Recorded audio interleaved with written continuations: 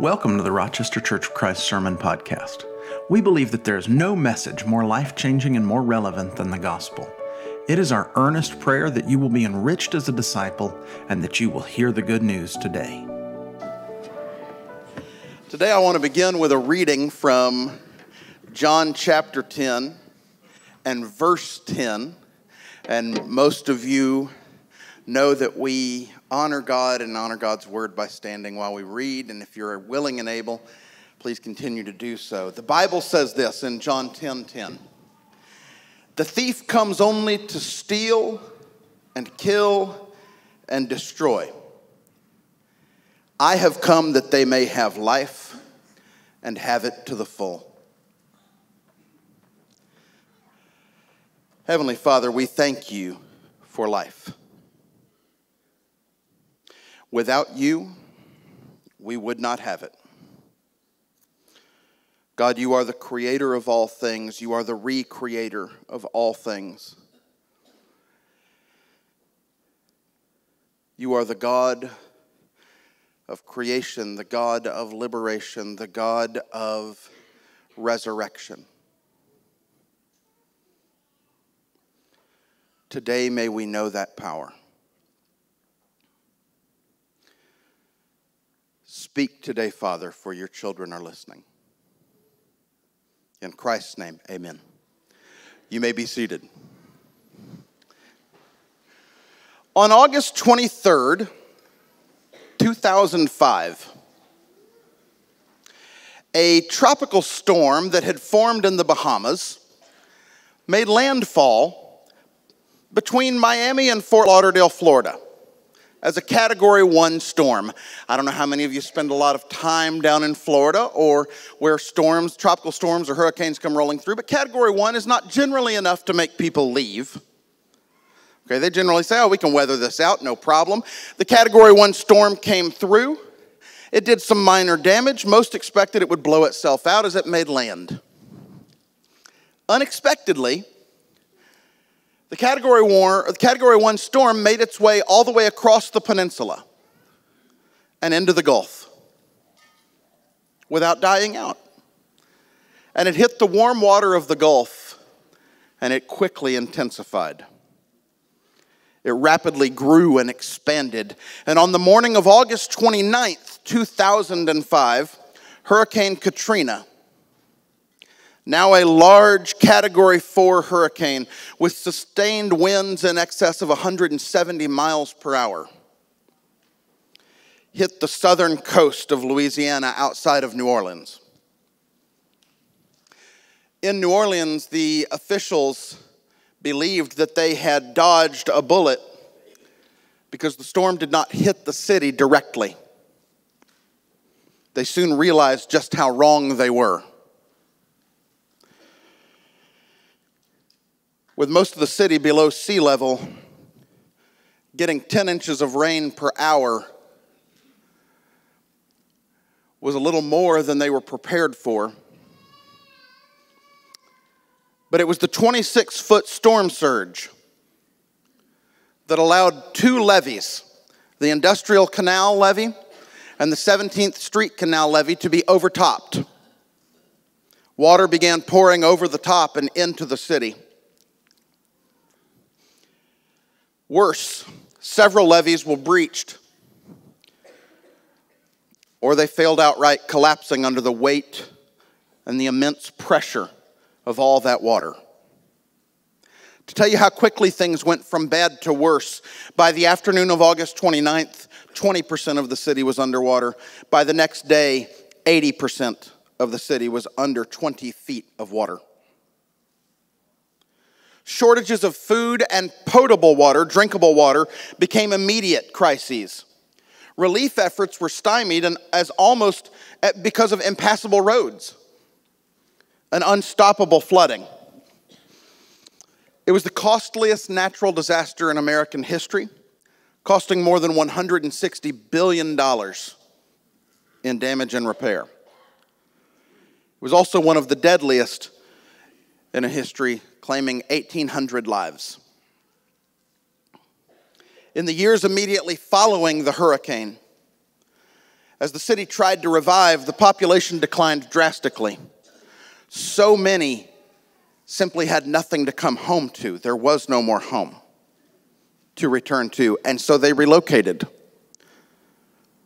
By 2020, 15 years later, the population of New Orleans had declined more than 20%.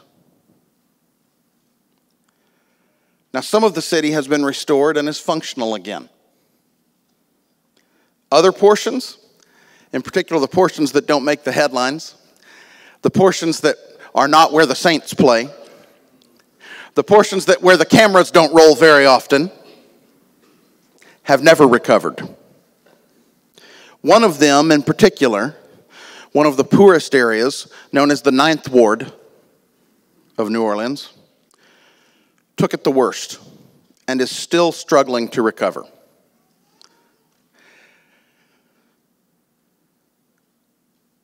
Death is real.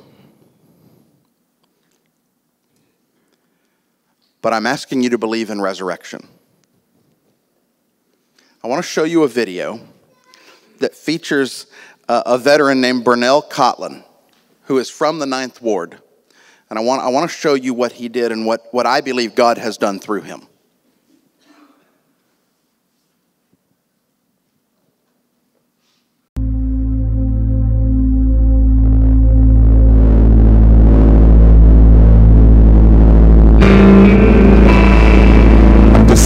Average guy, but I have above average dreams. And my dreams is to make the Lower Ninth Ward catch up with the rest of the city.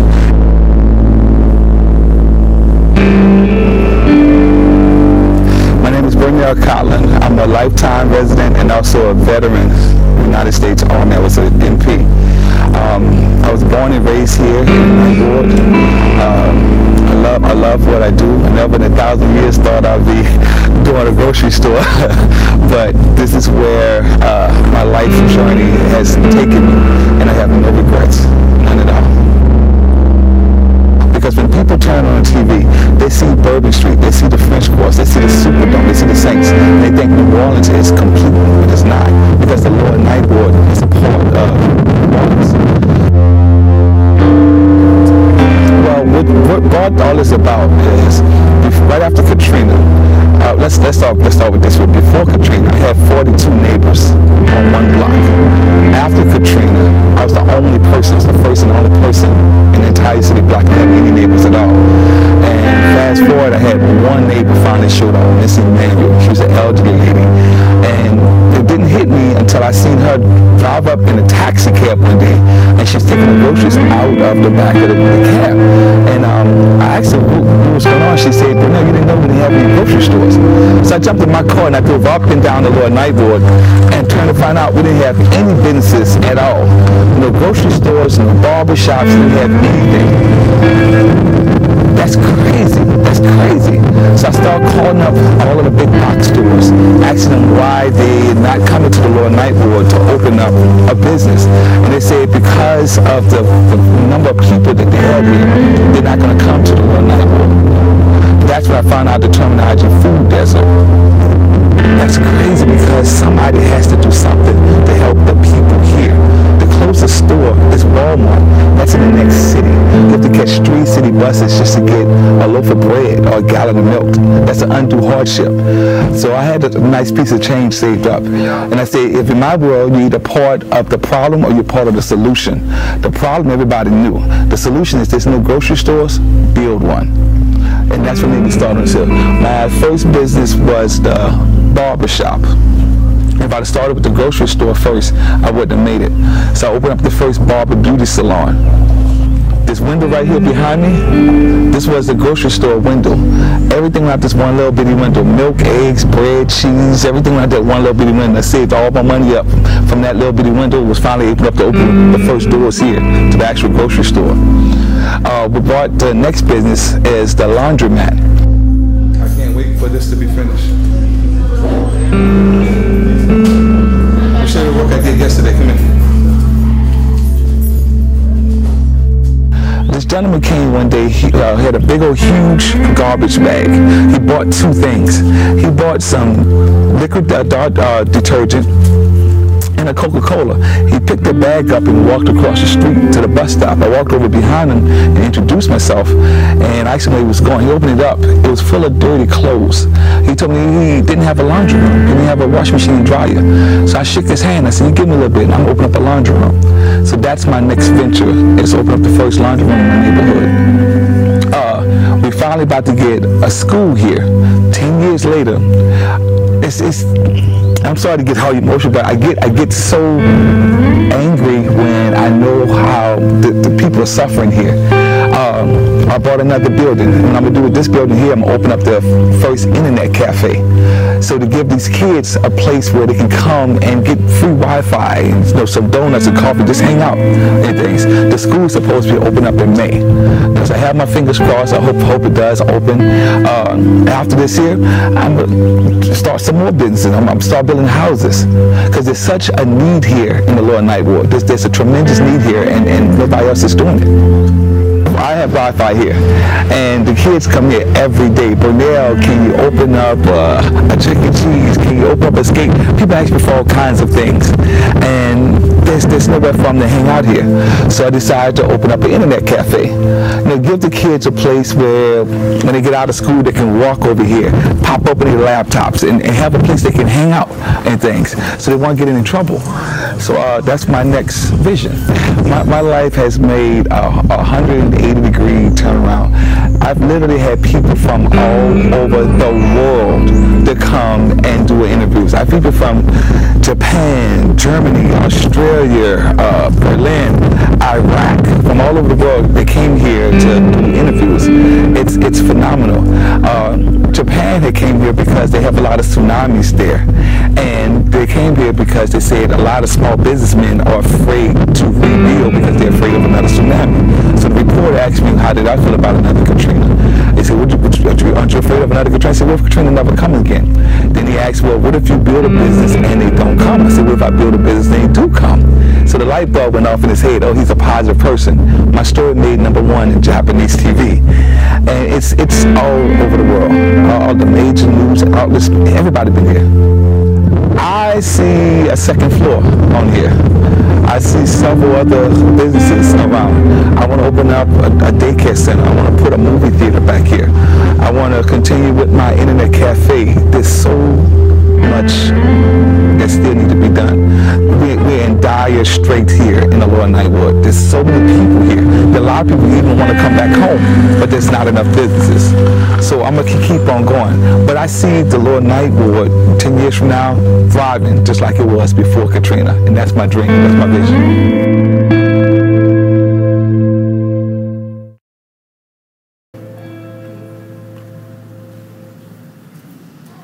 So here's a guy who's, you can clap if you want to. I'm not gonna.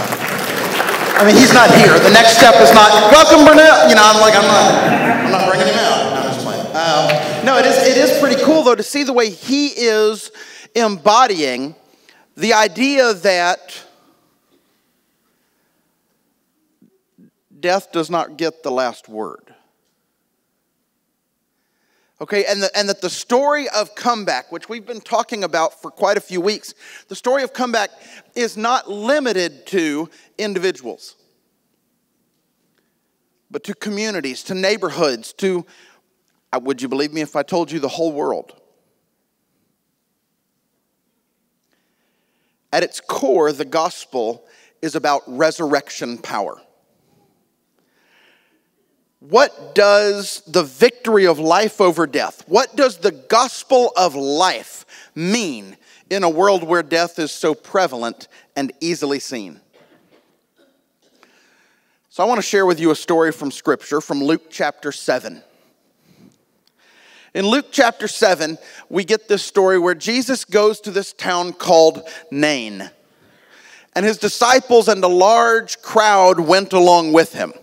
And as he approached the town gate, a dead person was being carried out, the only son of his mother, and she was a widow, and a large crowd from the town was with her.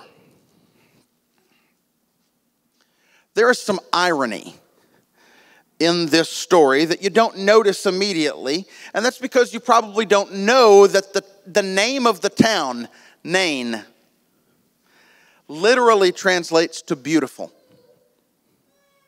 So as Jesus approaches the gate to the town of Beautiful, he is greeted by a funeral procession. Okay, there's some irony there. He's going into Beautiful, and what's coming out is this corpse that is being carried out on a stretcher. Now, in this day and age, in this culture, they wouldn't have used caskets. They would have had a funeral bier. They would have had a stretcher, basically, most likely covered from head to toe in a burial shroud. And all funerals are bleak, but this one's exceptionally so. The text explains that this is the only son of a widow. In those days, if you were a widow, you were basically poor. Because as a woman, you could not legally own property, you could not legally own your business. So you were dependent on your husband to provide for you. Because she's a widow, we know what? Her husband has already passed. Which means now she is dependent on her family, and if you're lucky enough to have a son, then that son becomes the one who provides for you. And that's the person on the stretcher. So as Jesus encounters this widow, he is looking at someone who is destined for a marginalized life in certain poverty. This woman had lost two of the closest loved ones and was possibly looking at begging for her next meal. She had a broken heart and a grim future. But then Jesus shows up. Look at verse 13. When the Lord saw her, his heart went out to her and he said, "Don't cry." Then he went up and he touched the bier that they were carrying him on. And the bearers stood still. And he said, "Young man, I say to you, get up." The dead man sat up and began to talk, and Jesus gave him back to his mother. Jesus speaks first to the widow. And when Jesus speaks to the widow, his words are, "Don't cry." Now, in this day and age, it would have been a common message for a rabbi to approach someone and say, if they were in a crisis or a tragedy, don't cry right now, because that's not going to change the situation. Okay, those tears don't water any flowers, so let's not go ahead. That doesn't help anything. But that's not why Jesus approaches her. Jesus approaches her and he says, "Don't cry," not because it won't change anything, but because everything she knows is about to change. Jesus is about to speak with authority into her life and remove the reason for her grief. You see, Jesus stops the funeral procession. I don't know if you've thought about this, but interrupting funerals is not usually a way to become very popular. But Jesus does it anyway. Now, normally, if a funeral procession was coming through, you would step aside. You might, out of respect, bow your head. Okay, some of you may have been driving long enough to know that normally when you see a funeral procession coming through, a little time ago, you would pull over out of respect and let the funeral procession come through. Now we're like, nope, I don't know what's going on. I still stop. People get mad at me. I'm all right with it. I've had people mad at me for a lot better reasons than that. But when the procession comes through, usually you would step aside as a sign of respect. But what Jesus does is it says that Jesus goes up and he doesn't just say, hey, everybody, let's stop for a second. Jesus puts his hand on the stretcher. You can read it. He took hold of it. And so they're standing still like, what are we supposed to do now? This guy just grabbed the stretcher.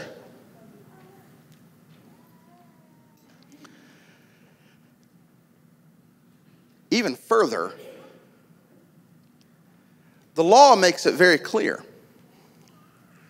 If you come into contact with a dead body, you're made unclean. So that someone would approach the funeral procession and then touch the stretcher and the cloth and begin to talk to the body. This person is doing something so abnormal that it would have been attention grabbing, to say the least. He is stopping this funeral because Jesus doesn't care about the cultural customs or norms. He is on a mission to glorify the Father by conquering death.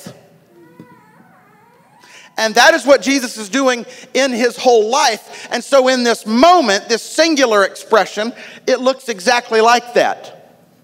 So he's not going to worry about not making a scene. He knows he's causing a scene because when he shows up at the funeral, he's not going to be subtle about stopping it. Here's the question. Do you think Jesus still does that today?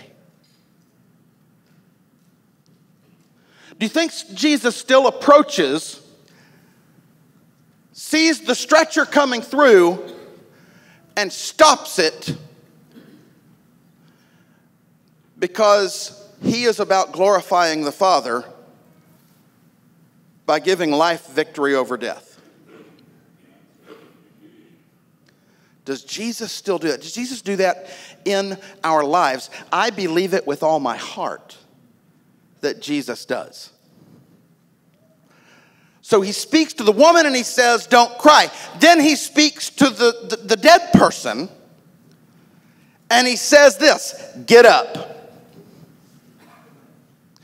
Jesus is reaching with his power and his authority into death and commanding that which was dead to be made alive again. He wasn't simply hoping something good would happen. Jesus was giving death an order. You let go of this one.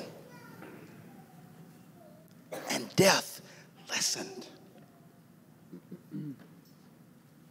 Because the God of life is stronger than the power of death. Now that's the gospel. I'm thankful because Dawn and Mike just got it.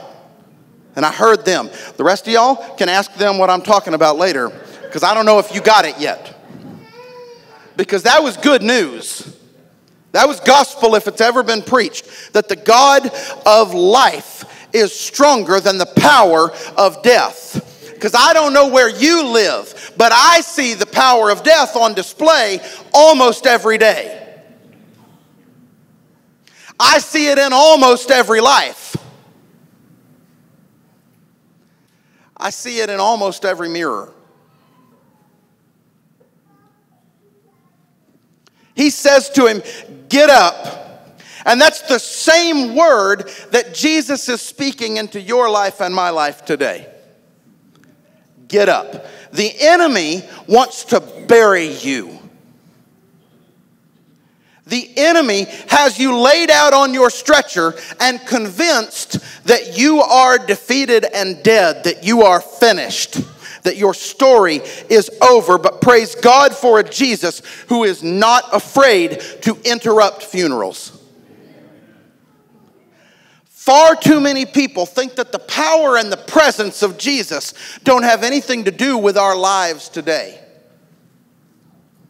One of the greatest tools of the enemy is to convince you that Jesus doesn't care about you or doesn't work the same way he used to work back then.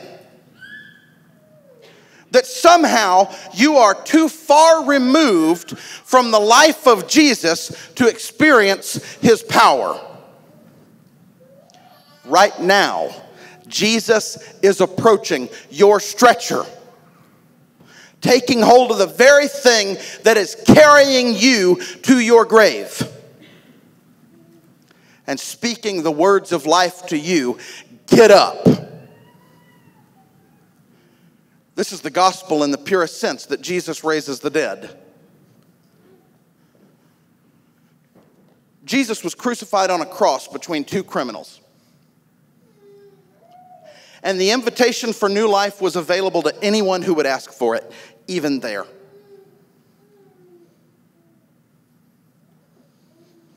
Jesus would remember them if they so wished. There at the cross, a feast of mercy and grace was available to anyone, everyone, even the criminals beside him.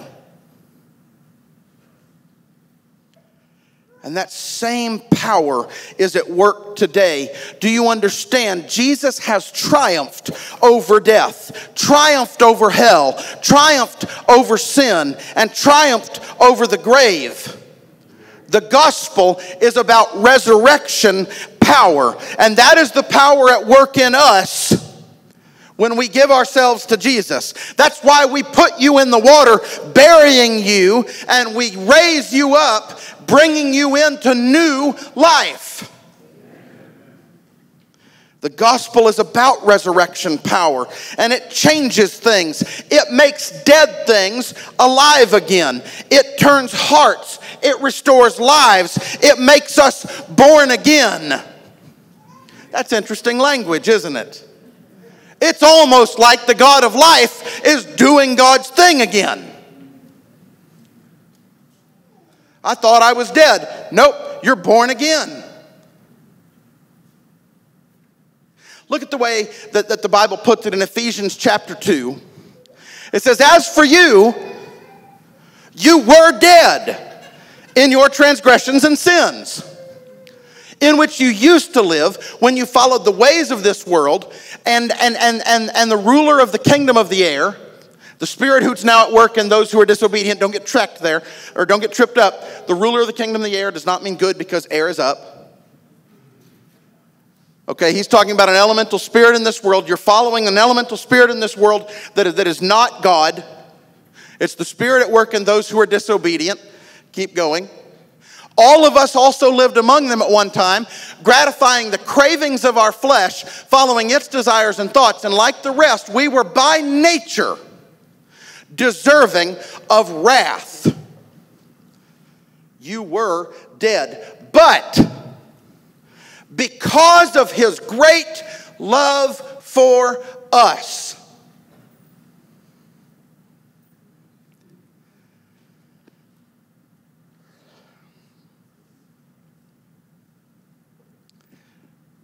church, you are loved.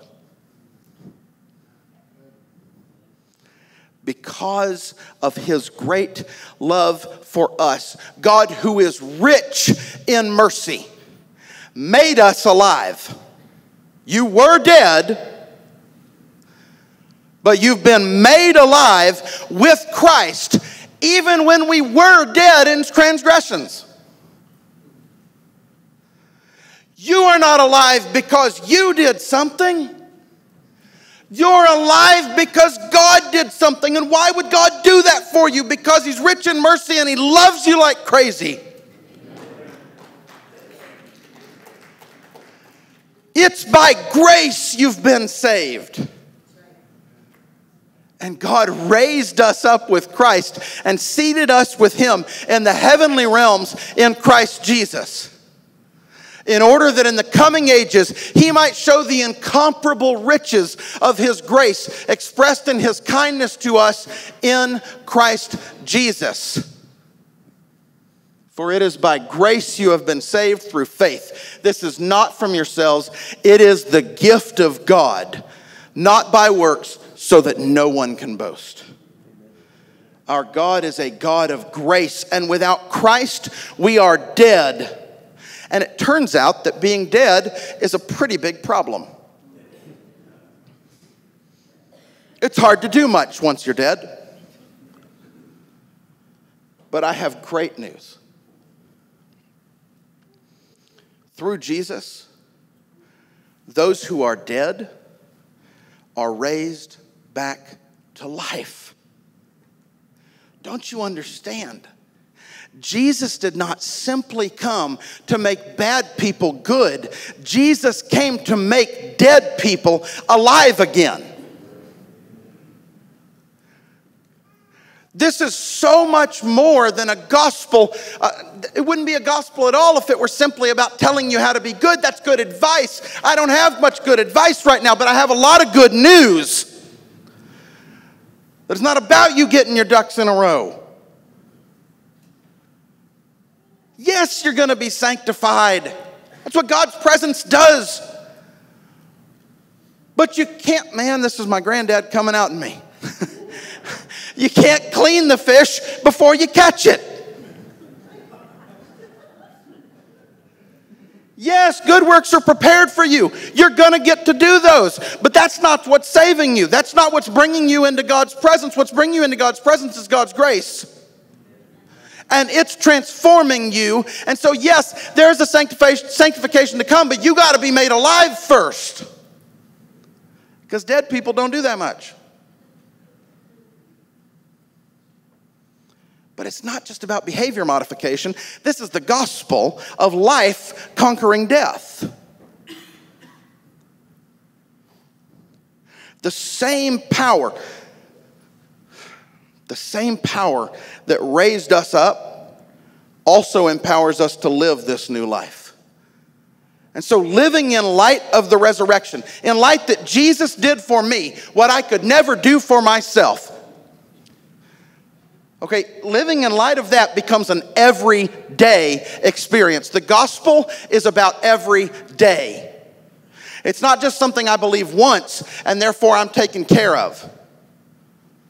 It is something that I resubmit to every day, every day, every day. And when we realize this about Jesus, we'll want to respond in a big way, just like they did in Nain. Look at verses 16 and following. They were filled with awe and praised God. A great prophet has appeared among us, they said. God has come to help his people. This news about Jesus spread throughout Judea and the surrounding country. Now the first reaction they have, they're filled with awe. They are stunned. Some translations say they are silent. Okay? The first reaction they have is stunned silence, awe. The second reaction, did you read it? They were filled with awe and praised God. The second reaction was proclaiming praise. The second reaction was worship. And while they may have had plenty to say later on as they reflected about the dead man who's now alive, and they may have had plenty to say about the widow who's now not alone, they have nothing else in this moment to say other than to proclaim the greatness of who Jesus is. They realize that here in our presence is the living God. And they can't shut their mouth. They can't stay silent for long, and so they worship. They'd just seen the most amazing miracle take place, and they erupted into praise. They clapped, they shouted, they cheered, they fell on their knees. Some of them from the Church of Christ tradition raised both hands. This is excited.